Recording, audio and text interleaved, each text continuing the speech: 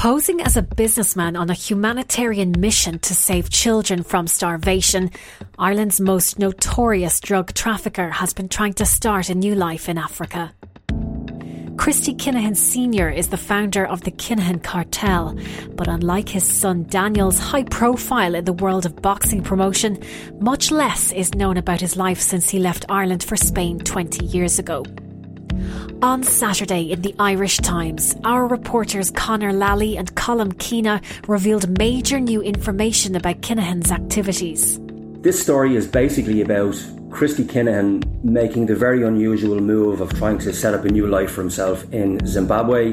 Presenting himself under the name Christopher Vincent as a businessman, supplying aviation services to humanitarian organisations in Southern Africa and negotiating with the Egyptian military to buy used aircraft for $8 million. This is in the news from the Irish Times. I'm Aideen Finnegan. Today, Christy Kinahan's strange new life in Africa and how it fell apart.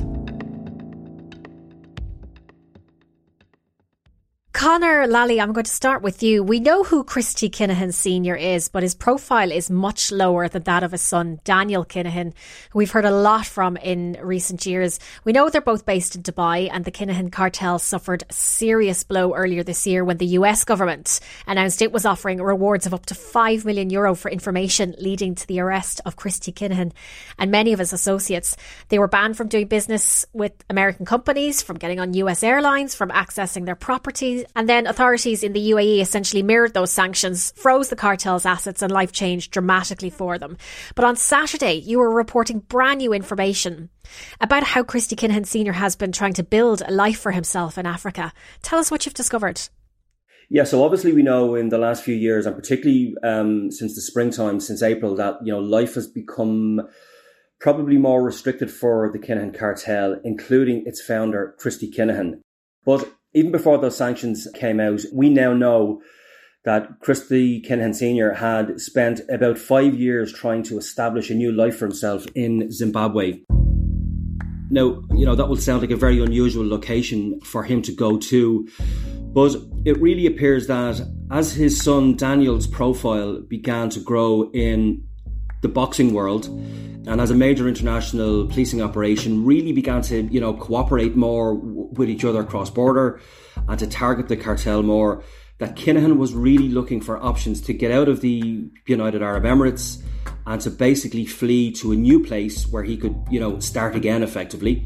And he chose Zimbabwe as this location. We have learned that he tried to get married in Zimbabwe to his long-term partner.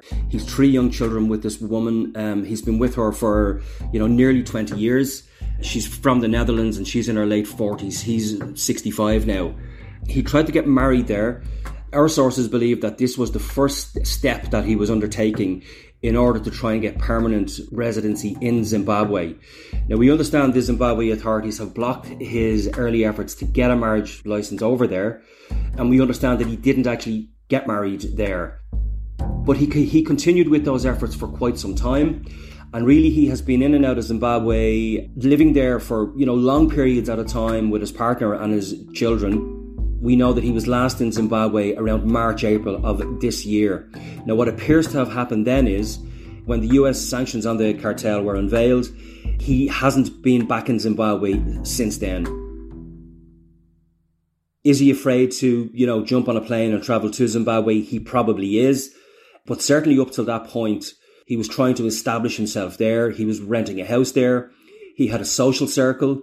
He had other people who were involved in, crime, others who weren't involved in crime that he was working with. He was trying to set up various companies and so on. This has all been underway. We've never heard anything about Christy Kinahan and Zimbabwe before now, but he spent a large chunk of his time there really over the last 5 years. And we're not any clearer on why Zimbabwe, in terms of, is there a family connection with these 3 younger children that we didn't know about, or, extradition arrangements that Zimbabwe has? Well, my understanding from sources is that one of Christy Kinahan's contacts met a man from Zimbabwe, from Harare, on an airplane around 5 or 6 years ago. They struck up a relationship, and it seems to have been through that person. They kind of used him on the ground as a kind of a guide to Harare to try and get him set up there and so on, to try and do various deals in the aviation sector, to introduce him to people in Harare. So I suppose, why Zimbabwe? Why not Zimbabwe? He wanted to, get involved in the aviation sector really across Africa, and he was going to use Zimbabwe as his kind of, HQ for that. But really, before he was able to put those plans in place, as I say, the world changed on him quite drastically when the sanctions were imposed back in April. The United States Department of State is pleased to announce a reward for information leading to the financial disruption of the KTCO or the arrest and convictions of its leaders, Christopher Vincent Kinahan, Daniel Joseph Kinahan, and Christopher Kinahan Jr.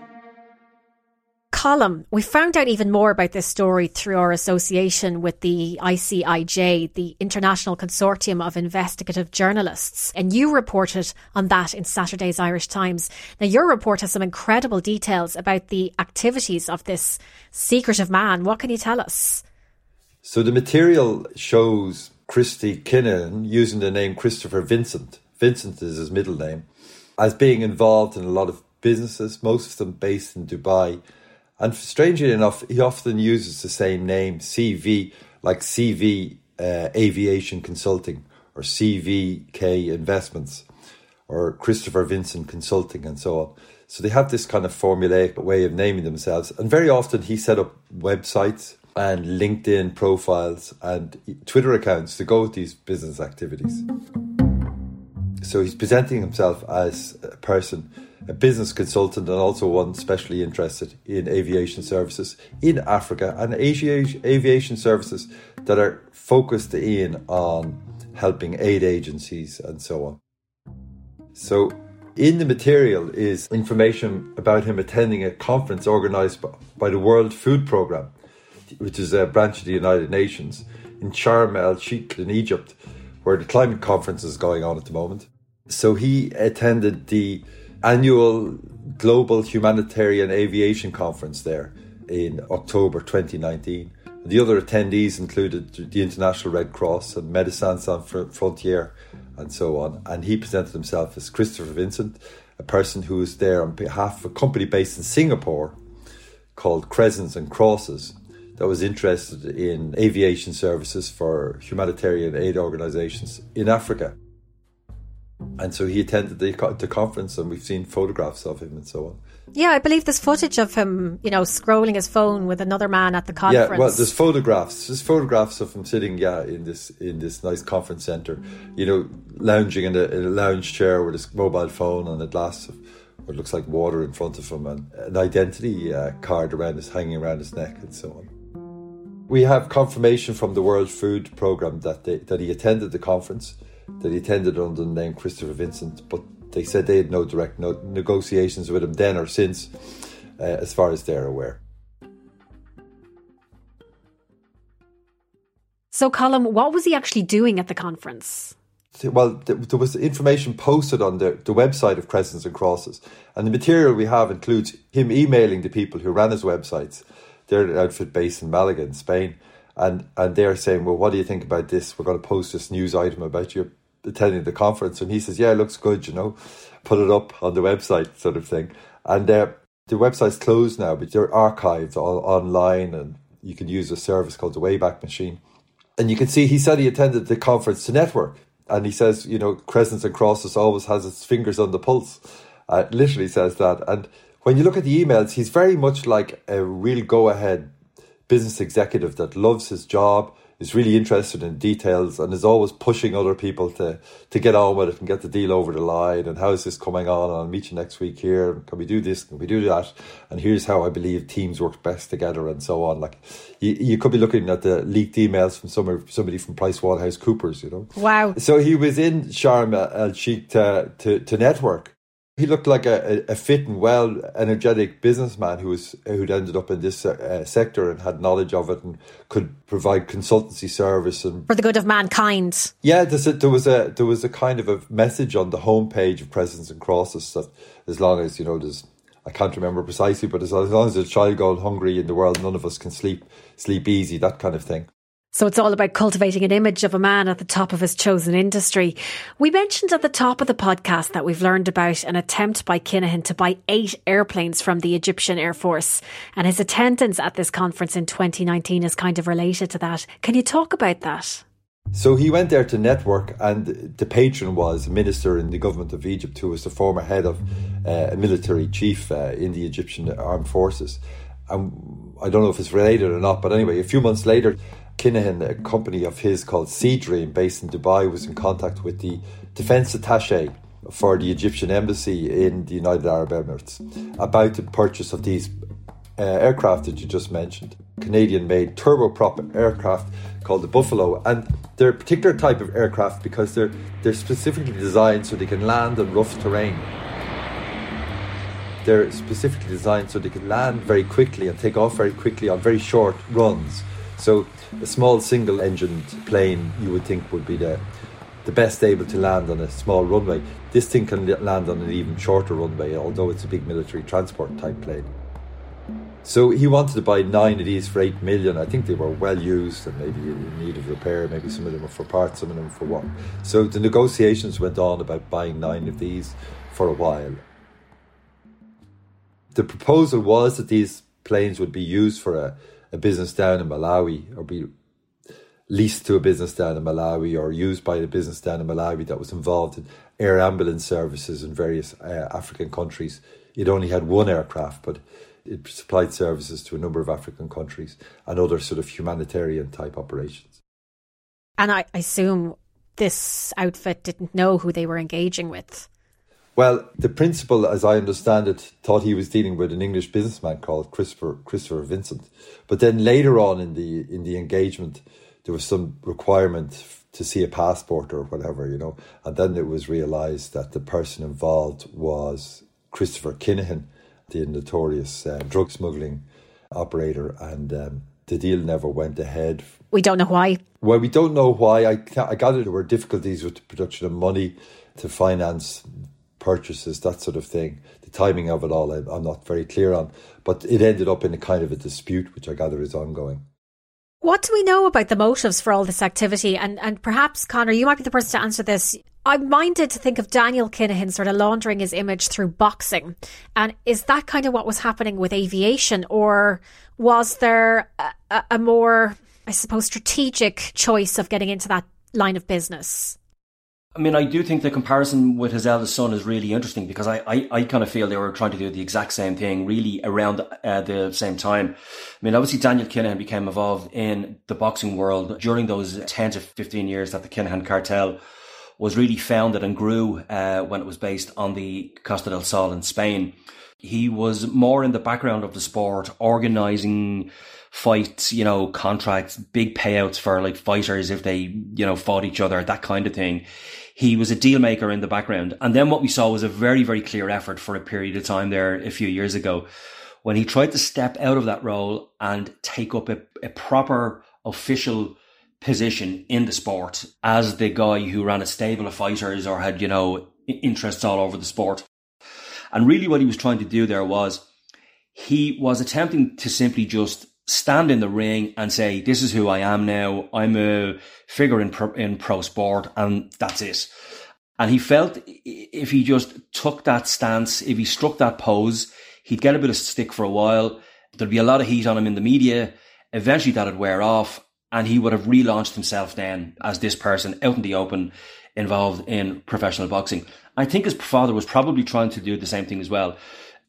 Life, I imagine, gets hard when you have to hide a little bit all the time, when you're watching yourself and so on. And I just think these men have really made this orchestrated effort to live in plain sight, really, over the last few years. Obviously, Christy Kinahan Sr. changed his name a little bit, called himself Christopher Vincent, but he set up things like Twitter accounts and Instagram accounts and all of that, using that name, using pictures of himself as well. So I think he was just really trying to relaunch himself in a new life in the aviation sector, so he could live openly and he could, take on that role. Now, obviously, we can't be innocent about that either. This is a man who has founded and grown the biggest organised crime gang Ireland has ever seen. The High Court has heard details about how this cartel kills people. So if you have an international drugs trafficker at the head of a cartel that's been running drugs all over the world, that's killed people, and he's getting involved in the aviation sector, obviously you're going to be concerned that this man is going to use his position in that sector and to maybe piggyback on the back of that and use this for his, drug trafficking and so on. And obviously small airplanes flying all over the place, particularly in Africa, would be very handy for transporting drugs. Now, you obviously have to be very, very careful here, because he was involved with other people in those deals. Christy Kinahan, who is the person who's the drugs trafficker, we have no information that anybody else that he was, dealing with, that he was trying to put plans in place with, and so on, have any involvement whatsoever in crime. But obviously, law enforcement the world over would be very concerned if Christy Kinahan got a significant, foothold in the international aviation sector. And I think the reason for that concern is fairly obvious. Yes. And, it really rankles, actually, Colm, hearing you talking about how this website, Crescents and Crosses, has him saying that he can't sleep, while a child is going hungry, we can't sleep. Thinking about the children across this country who are going hungry because their parents are addicted to drugs and leading an awful life. It's actually quite sickening, really, the juxtaposition of those two things, especially considered, as you were saying, that this is kind of really high level stuff that he's coming out with in these email correspondences that you've seen in terms of getting involved in the business. What else can you tell us about that? You mentioned there's some quote in your article about how composite materials, when woven together, make the resulting fabric stronger, lighter and more efficient. I believe the same is true of business relationships. These are astonishing correspondences. Like I said, when you read the email correspondence, it comes across as this sort of person who's totally immersed in legitimate business and the pursuit of, his business goals and so on. And, there's stuff like that kind of comes across as, he sounds a bit like a motivational speaker addressing some entrepreneurs or so on. And the mind boggles, considering, as Conor said, this crime gang is associated with planned murders. But not only that, of course, it's spent decades now destroying people's lives all over this island and all over Europe and further afield. I mean, he lives off misery and addiction in the most horrible way. And I must say, when I was reading through the email correspondence that had been written by Christopher Kinahan, I just couldn't get my head around it. I was trying to, as you would think, what kind of a person can act like this 1 minute and know what he's done at the same time. And, and it's certainly beyond my understanding, but must be some sort of tag like sociopathic or something that he can compartmentalise like that. Absolutely.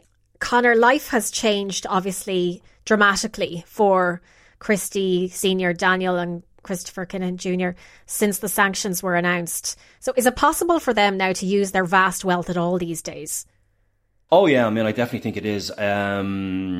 Say if you look back to the period of 2006, which was really still in the early phase of the cartel growing in the south of Spain, although it was, obviously quite big by that stage. But there was an operation set up back then called Operation Shovel. And it was international law enforcement across Europe coming together to zone in on the gang and to target them and to try and bring them down. But that primarily involved cooperation between law enforcement in Ireland, Spain and the UK. But it spread throughout Europe. And then if you even look at some of the other countries that ended up getting involved, it gives you a really clear idea of the type of places that the Kinahans have activities and have assets. Places like Brazil, Panama, Dominican Republic, China, United Arab Emirates and so on. So they had very big property interests in, and like owned land in places like Brazil. They run a massive, laundering network across Europe as well that's used by other crime gangs. These people have a lot of money. It's not all in like bank accounts under their names or even in bank accounts that can be tied to them. So can they use their money? They absolutely can. Are they still very wealthy? Yes, they are. But the squeeze is on now, definitely. I think really once the Americans target you in the way that they unveiled their sanctions against the Kinahans here in Ireland at an event in Dublin back in April. I can promise you that the dedicated law enforcement and intelligence analysts will all work aggressively and tirelessly to follow up on every lead submitted to bring the Kinahan organized crime group to justice. Once you've caught the Americans' attention to that extent, I don't know, I think your life is going to be very, very difficult. So they are still free, they're not caught, but when you look at the way Christy Kinahan Sr. was trying to market himself as this aviation guy in Africa and various other places, you look at how Daniel Kinahan was trying to launch himself in pro boxing. Could they do that now since their world changed after these US sanctions were imposed? I just don't think they could. When you're excluded from everything with a US interest, that kind of makes international deal making a lot harder, because the Americans are at the center really of everything, including the NGO sector, including pro boxing. So they're still wealthy men. They haven't got as much money as they had previously. Most of their people who are working for them in Ireland are in jail. A lot of them are going to be in prison for like 20, 25 years, maybe even more. So they're not, cock of the walk anymore. I mean, when you look at the way Daniel Kinahan was able to come to Ireland and kind of walk around freely, as recently really as like 7 or 8 years ago, I mean, that world is just completely gone. Like, I doubt any of the three Kinahans will ever step foot in Ireland ever again. If Africa doesn't work out, then what next? They are still in Dubai for now. Obviously, I think Zimbabwe is probably off the list of possible places Christy Kinahan may set up home, certainly for now. Where else could they go? I mean, I think Russia would be a bet for them if they wanted to go anywhere. And I think the Russian authorities would be quite happy to deny the extradition of the Kinahans, particularly to the US, if that's where the charges were brought. So Russia could be a place where they'd pop up next, but we just don't know. The fact that this information has come to light, Conor, does suggest that maybe there is an awareness now of who the Kinahans are in Africa, and maybe we might find out more. Yeah, I suppose the interesting bit about this information is really, certainly for me anyway, is the Zimbabwe link, because that was completely unknown before now. We also didn't know that Christy Kinahan had a partner of whatever 20 years or so, and that he had 3 young children with her. I mean, that's completely unknown before now. But we have known that Christy Kinahan has made moves in the aviation sector in other parts of Africa. That emerged before now. So he would have been irate about that. But I think this Zimbabwe information, because it hasn't come out, because the information that he effectively has a new family hasn't come out before now, it does really point to a world that they don't control as much as they used to. It's the slipping away of power, I guess, isn't it? The unmasking of these people and what they're doing and so on. And even when you go to somewhere like Zimbabwe and you meet people from Harare and you try and make deals and you try and, you rent a house over there and you check out schools and you try and get, married there and so on. Even when you do that in a place like Harare, which really there's very little, connection between Ireland and Zimbabwe, we wouldn't be consuming their, journalism. They wouldn't be reading ours and so on. And even though it's as far away and remote place as that, the fact that his activities there end up on the front page of the Irish Times, again, that wouldn't have happened years ago. You just wouldn't have known where he even was in the world, years ago. Whereas now, really, every move he makes is kind of fairly well documented. Obviously not every move he makes, but a lot of detail is now coming out about him that he would want to keep private. And I just think, as I say, it's just part of this shift. It's the power ebbing away from them, really. I mean, that's how I'd say it. Conor Lally and Colm Keena, thank you very much for joining us. That's it for today. This episode was produced by Suzanne Brennan, Declan Conlon and myself, Aideen Finnegan. In the News will be back on Wednesday.